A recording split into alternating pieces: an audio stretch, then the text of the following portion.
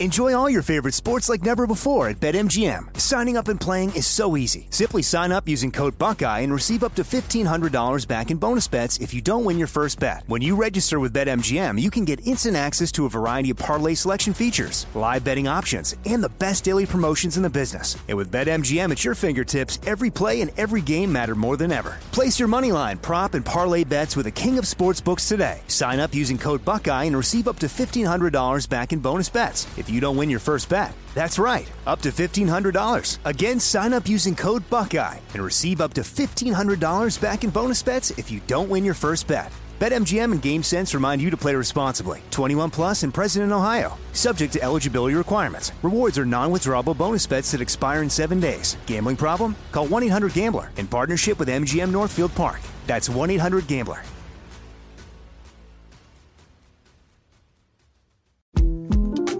The 2024 presidential campaign features two candidates who are very well known to Americans. And yet, there's complexity at every turn. Criminal trials for one of those candidates. Young voters who are angry. The Campaign Moment podcast from the Washington Post gives you what matters. I'm Aaron Blake, and I'm covering my 10th election cycle. My colleagues and I have insights that you won't find anywhere else. So follow The Campaign Moment right now, wherever you're listening. What's up, this your boy Lil Duval, and check out my podcast, Conversations with Unc, on the Black Effect Podcast Network. Each and every Tuesday, Conversations with Unc podcast feature casuals and in-depth talk about ebbs and flows of life and the pursuit of happiness. Unlike my work on stage, I tap into a more serious and sensitive side to give life advice and simply offer words of encouragement, yet remind folks to never forget to laugh. Every Tuesday, listen to Conversations with Unc, hosted by Lil Duval on the Black Effect Podcast Network, iHeartRadio app, or wherever you get your podcasts. Presented by AT&T. Connecting changes everything.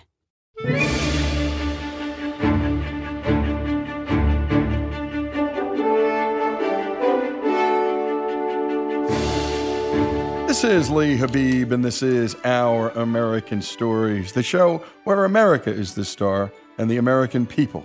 To subscribe to our podcasts, go to the iHeartRadio app or wherever you get your podcasts. And up next, another Hollywood Goes to War story with Roger McGrath. McGrath is the author of Gunfighters, Highwaymen, and Vigilantes, Violence on the Frontier, a U.S. Marine and former history professor at UCLA. Dr. McGrath has appeared on numerous History Channel documentaries. He's a regular contributor for us here at Our American Stories. Here's McGrath. John Ford was arguably Hollywood's greatest director.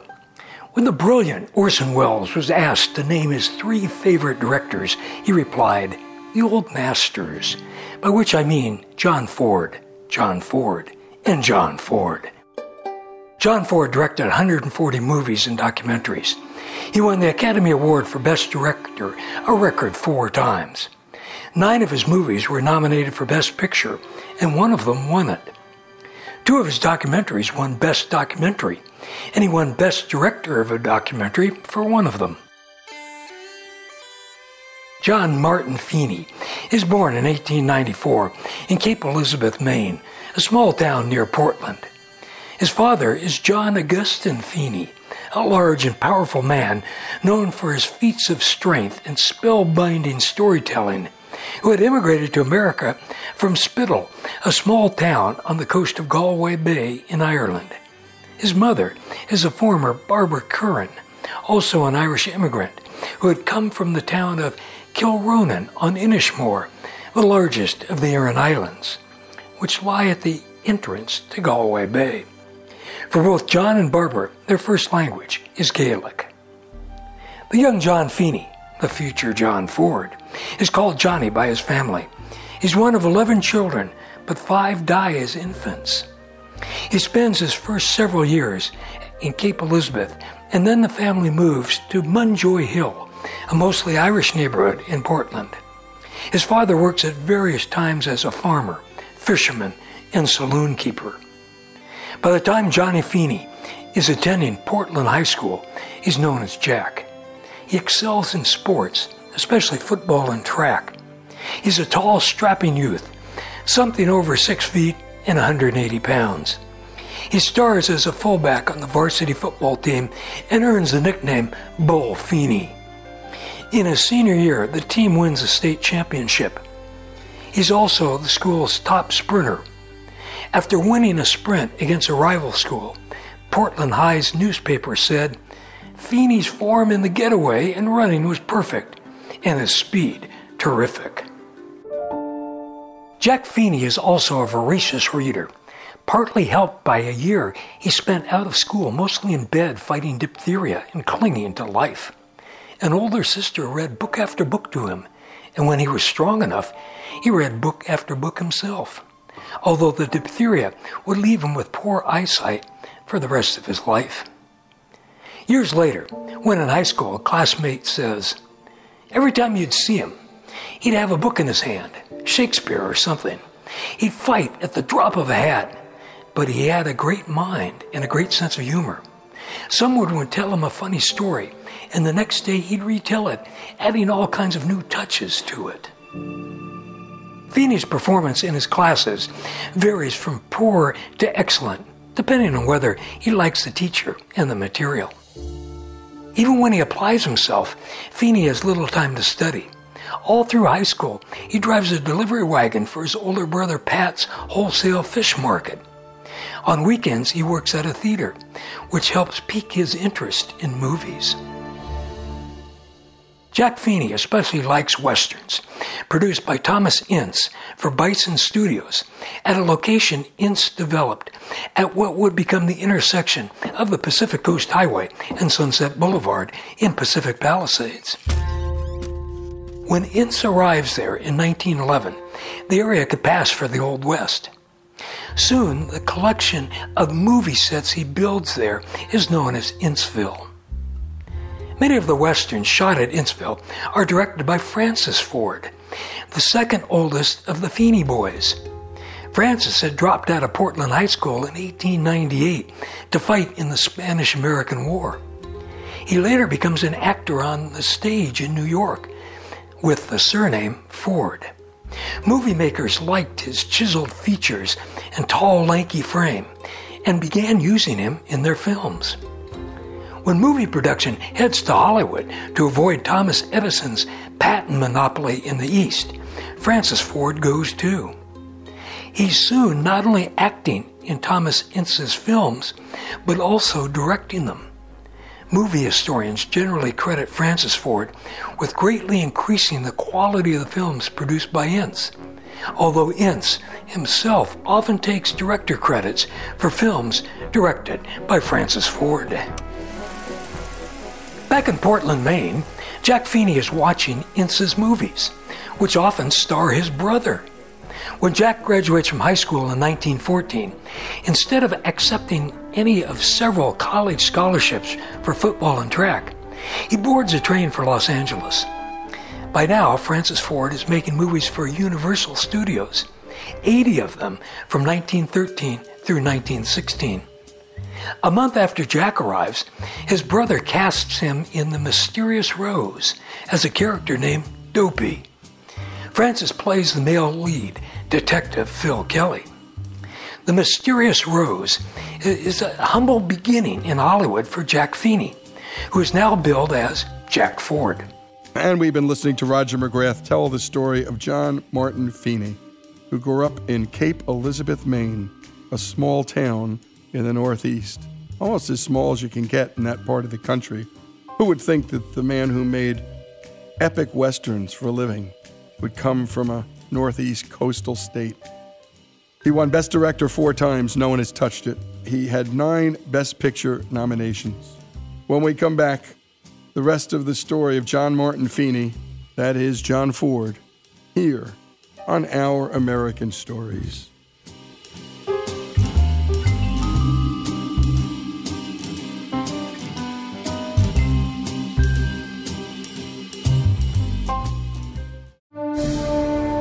Here at Our American Stories, we bring you inspiring stories of history, sports, business, faith, and love. Stories from a great and beautiful country that need to be told.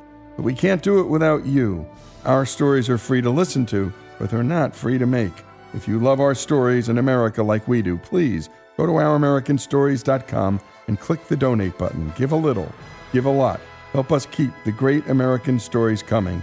That's OurAmericanStories.com. Enjoy all your favorite sports like never before at BetMGM. Signing up and playing is so easy. Simply sign up using code Buckeye and receive up to $1,500 back in bonus bets if you don't win your first bet. When you register with BetMGM, you can get instant access to a variety of parlay selection features, live betting options, and the best daily promotions in the business. And with BetMGM at your fingertips, every play and every game matter more than ever. Place your moneyline, prop, and parlay bets with the king of sportsbooks today. Sign up using code Buckeye and receive up to $1,500 back in bonus bets if you don't win your first bet. That's right, up to $1,500. Again, sign up using code Buckeye and receive up to $1,500 back in bonus bets if you don't win your first bet. BetMGM and GameSense remind you to play responsibly. 21 plus and present in Ohio. Subject to eligibility requirements. Rewards are non-withdrawable bonus bets that expire in 7 days. Gambling problem? Call 1-800-GAMBLER in partnership with MGM Northfield Park. That's 1-800-GAMBLER. The best conversations I have with my colleagues are the ones that happen when no one is looking, when we're not 100% sure yet what to write. Hopefully, having conversations like this can help you figure out your own point of view. That's kind of our job as Washington Post opinions columnists. I'm Charles Lane, Deputy Opinion Editor. And I'm Amanda Ripley, a contributing columnist. We're going to bring you into these conversations on a new podcast called Impromptu. Follow Impromptu now, wherever you listen. This show is sponsored by BetterHelp. We all carry around different stressors in our lives, big ones and small ones. If we keep them bottled up, boy, that can be a real problem.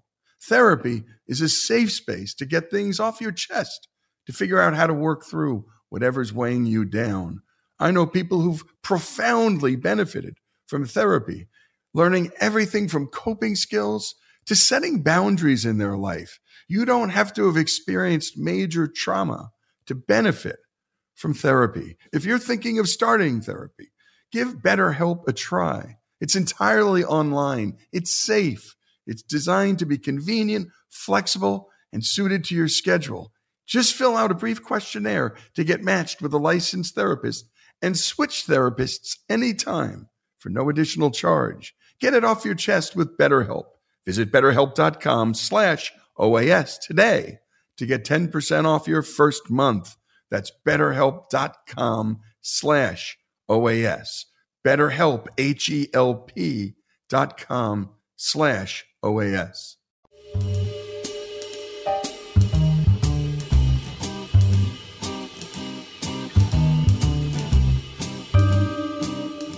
And we continue with Our American Stories and with Roger McGrath, who's telling the story of the great John Ford. Let's pick up where we last left off. He appears in another 15 movies before he begins directing them himself in 1917. He directs 12 movies in 1917, 3 of them starring himself, and a half dozen starring Harry Carey, who Ford helps establish as one of the leading actors in Westerns.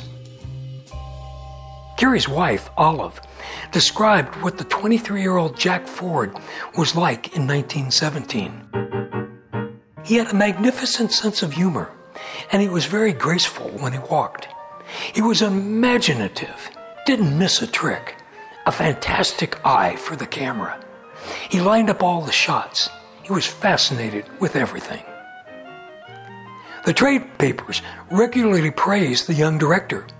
Reporting on Ford's 3 Mounted Men in 1918, one of the papers declares, "You can always bank on Jack Ford producing a good picture.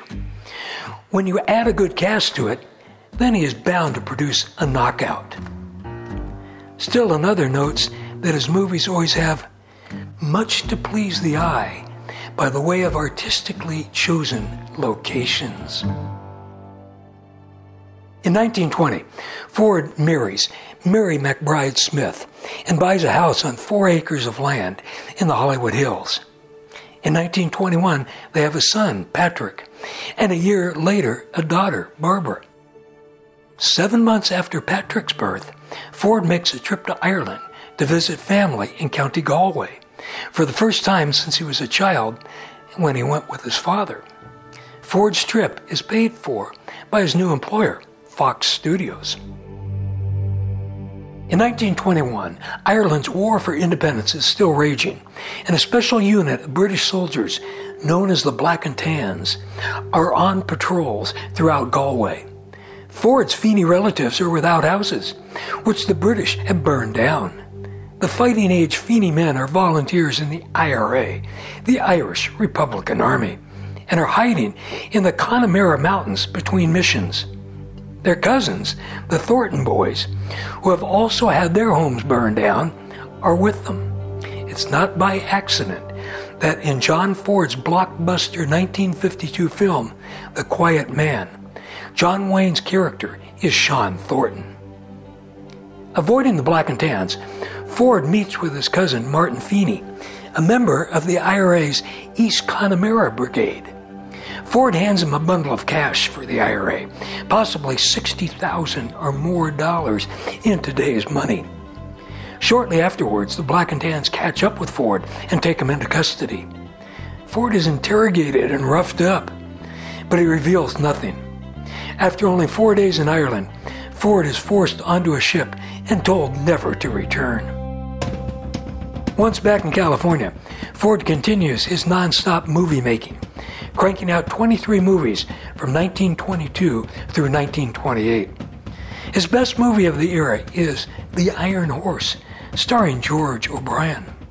It's the story of the building of the first transcontinental railroad and is shot on location in Nevada.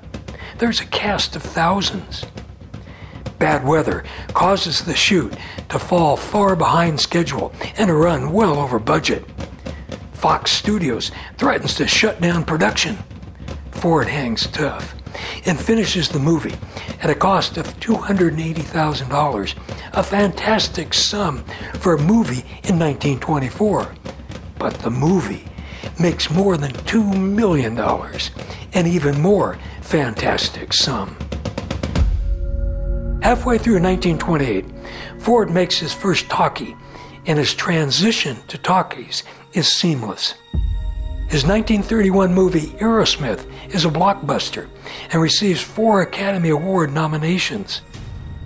Ford wins the Academy Award for Best Director for his 1935 movie The Informer, and the movie is nominated for Best Picture.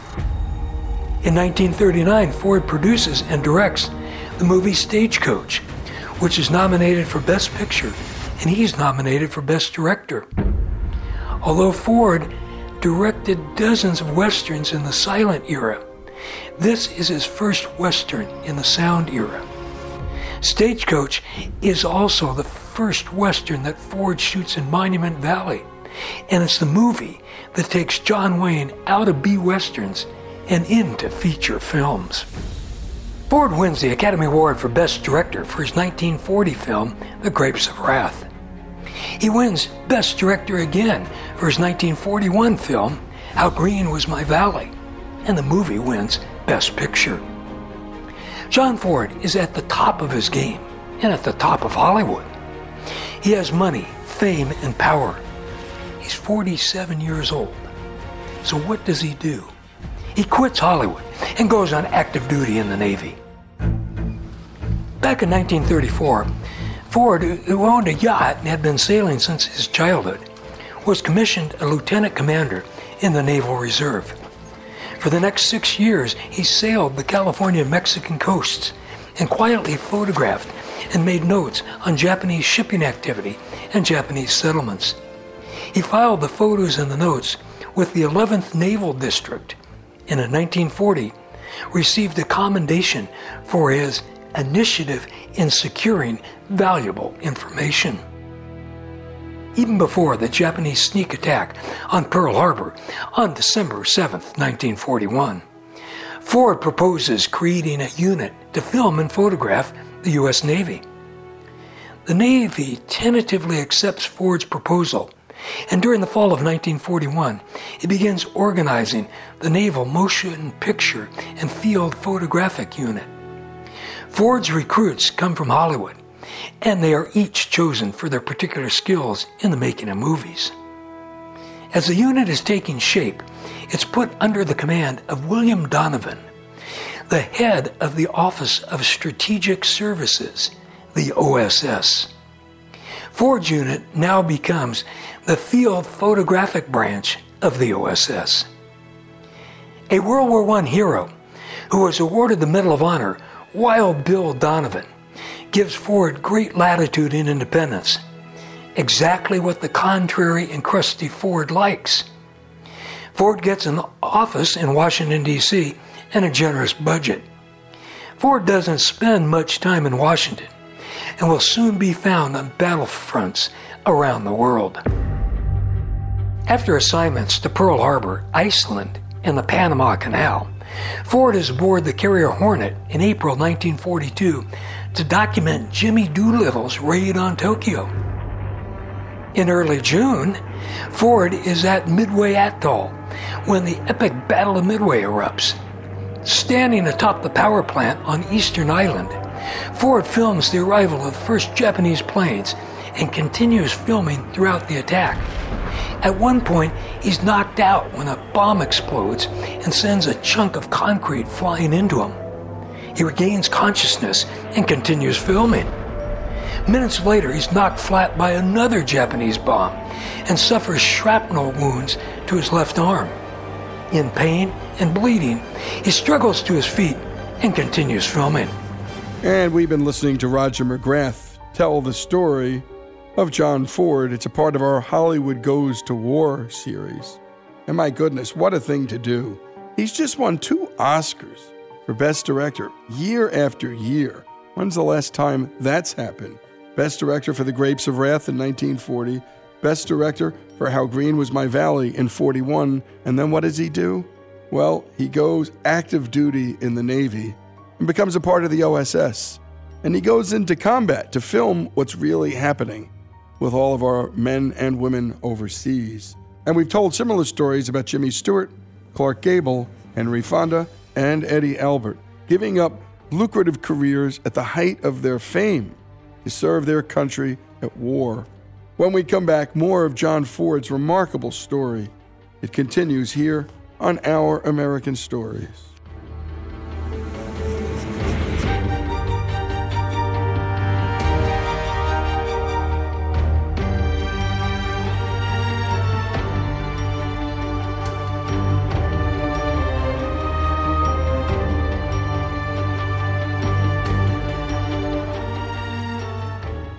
Enjoy all your favorite sports like never before at BetMGM. Signing up and playing is so easy. Simply sign up using code Buckeye and receive up to $1,500 back in bonus bets if you don't win your first bet. When you register with BetMGM, you can get instant access to a variety of parlay selection features, live betting options, and the best daily promotions in the business. And with BetMGM at your fingertips, every play and every game matter more than ever. Place your moneyline, prop, and parlay bets with the king of sportsbooks today. Sign up using code Buckeye and receive up to $1,500 back in bonus bets if you don't win your first bet. That's right, up to $1,500. Again, sign up using code Buckeye and receive up to $1,500 back in bonus bets if you don't win your first bet. BetMGM and GameSense remind you to play responsibly. 21 plus and present in Ohio. Subject to eligibility requirements. Rewards are non-withdrawable bonus bets that expire in 7 days. Gambling problem? Call 1-800-GAMBLER in partnership with MGM Northfield Park. That's 1-800-GAMBLER.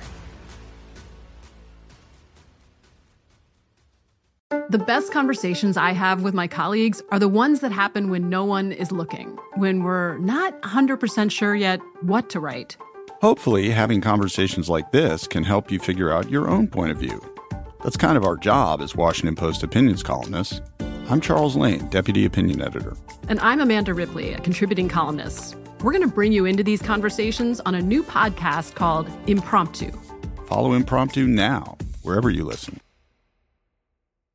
Xfinity has free premium networks for everyone this month, no matter what kind of entertainment you love. Addicted to true crime? Catch killer cases and more spine-tingling shows on A&E Crime Central. Crave adventure? Explore Asian action movies on Hi-Ya. Searching for something extreme? Check out skating, snowboarding, and more on Fuel TV Plus, the global home of action sports. And find crowd-pleasing bops on iHeartRadio's Hit Nation playlist. There's new free shows and movies to love every week. Say free this week in your Xfinity voice remote.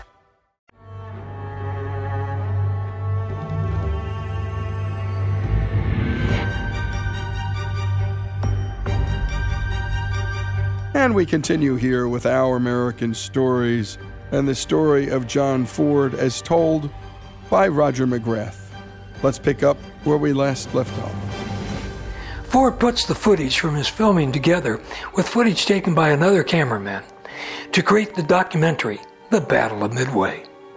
He has actors from his movies, Donald Crisp, Jane Darwell, Henry Fonda, narrate and has a musical score that includes America's favorites, Anchors Aweigh, Red River Valley, The Marines' Hymn, The Star-Spangled Banner, Onward Christian Soldiers, My Country 'Tis of Thee.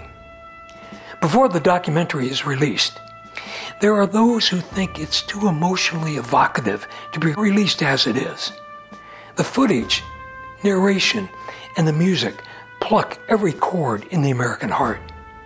Ford says it's released as it is, or it's not released at all, and it goes into theaters without further editing. It wins the Academy Award for Best Documentary Feature.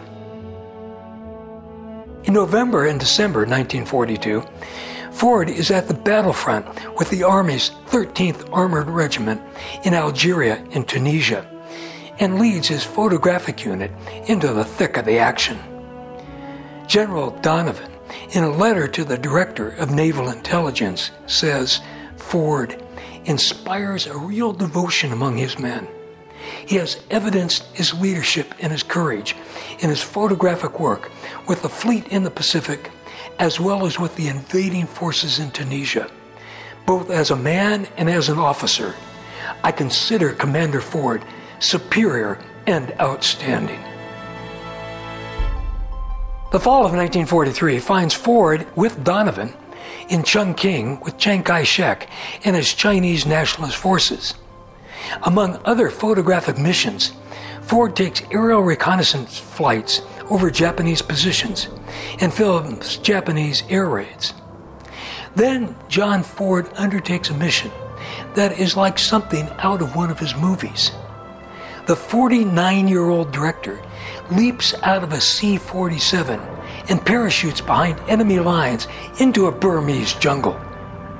On the ground, he rendezvous with Father James Stewart, an Irish priest who had served with the IRA and then as a medical missionary in Burma, and is now leading a Kachin guerrilla band against the Japanese. By the end of January 1944, Ford is in India and eventually back to the United States by way of Africa and Brazil.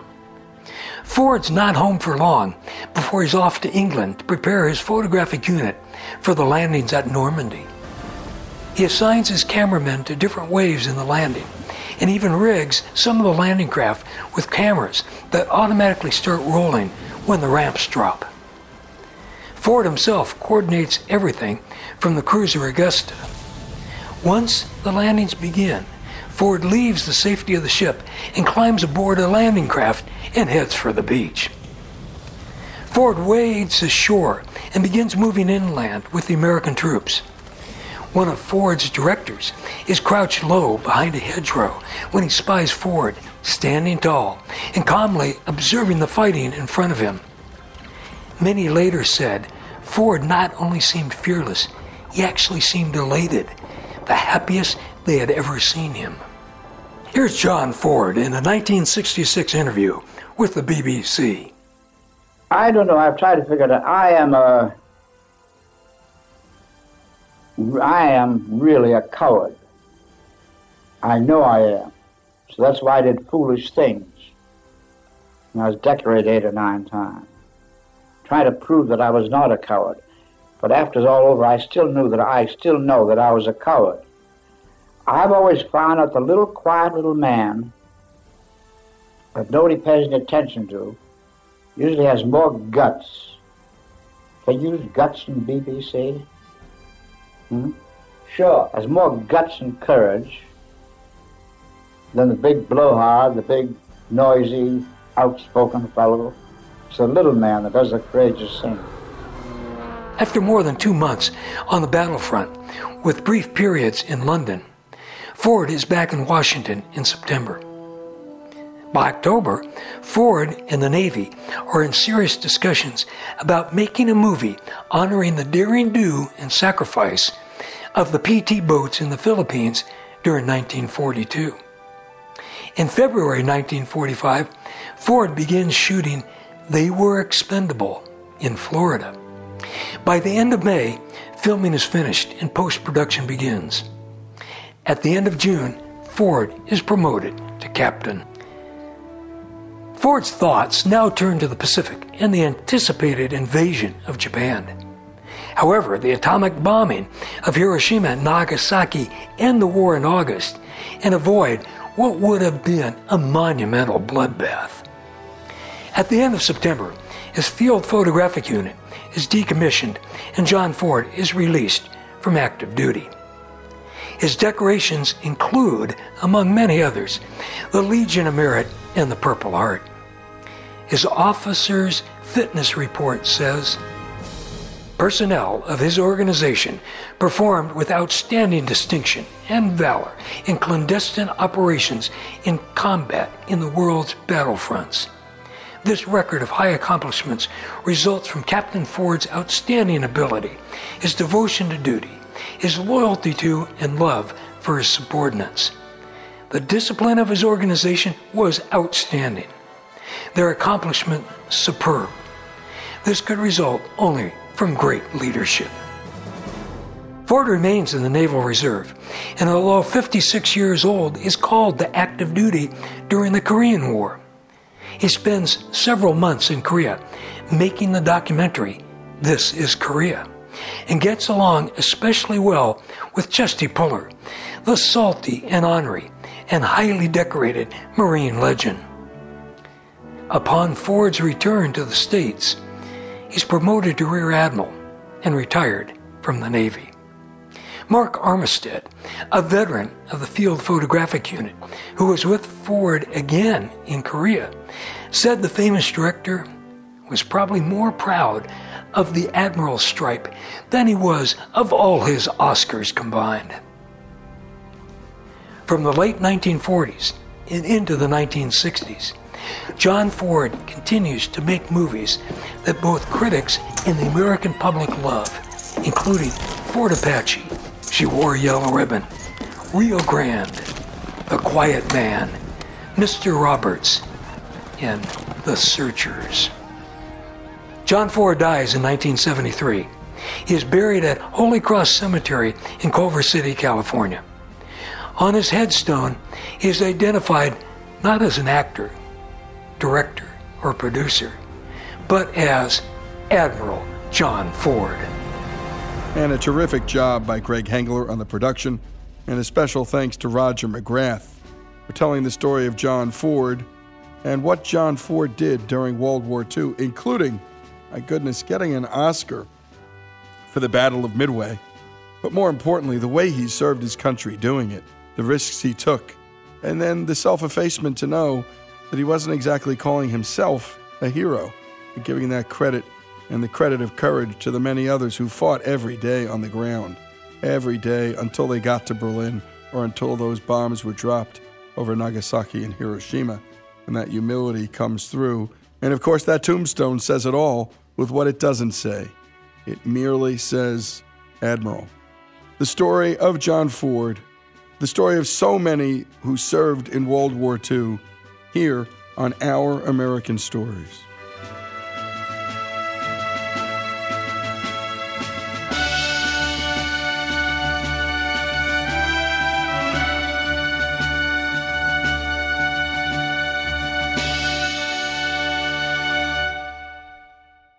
Xfinity has free premium networks for everyone this month, no matter what kind of entertainment you love. Addicted to true crime? Catch killer cases and more spine-tingling shows on A&E Crime Central. Crave adventure? Explore Asian action movies on Hi-YAH. Searching for something extreme? Check out skating, snowboarding, and more on Fuel TV Plus, the global home of action sports. And find crowd-pleasing bops on iHeartRadio's Hit Nation playlist. There's new free shows and movies to love every week. Say free this week in your Xfinity voice remote. I'm Hannah Storm, and my new podcast, NBA DNA with Hannah Storm, chronicles my 6 decades in professional basketball. From growing up in the sport to becoming one of sports TV's first female broadcasters. Join me as I dig deep into the game's history, unearth some wild stories, and talk to my friends from the world of basketball, from Dr. J to Charles Barkley. It's been a wild ride, and now I get to take you with me.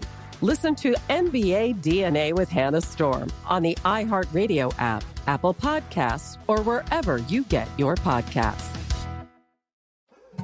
More Than a Movie is back with Season 2. I'm your host, Alex Fumero, and each week I'm going to talk to the people behind your favorite movies. From The Godfather, Andy Garcia. He has the smarts of Vito, the temper of Sonny, the warmth of Fredo, and the coldness of Michael. To the legend behind La Bamba, Lou Diamond Phillips. When I walked in, I didn't think I had a shot at Richie because John Stamos' picture was already up on the wall. Listen to More Than a Movie on the iHeartRadio app, Apple Podcasts, or wherever you get your podcasts.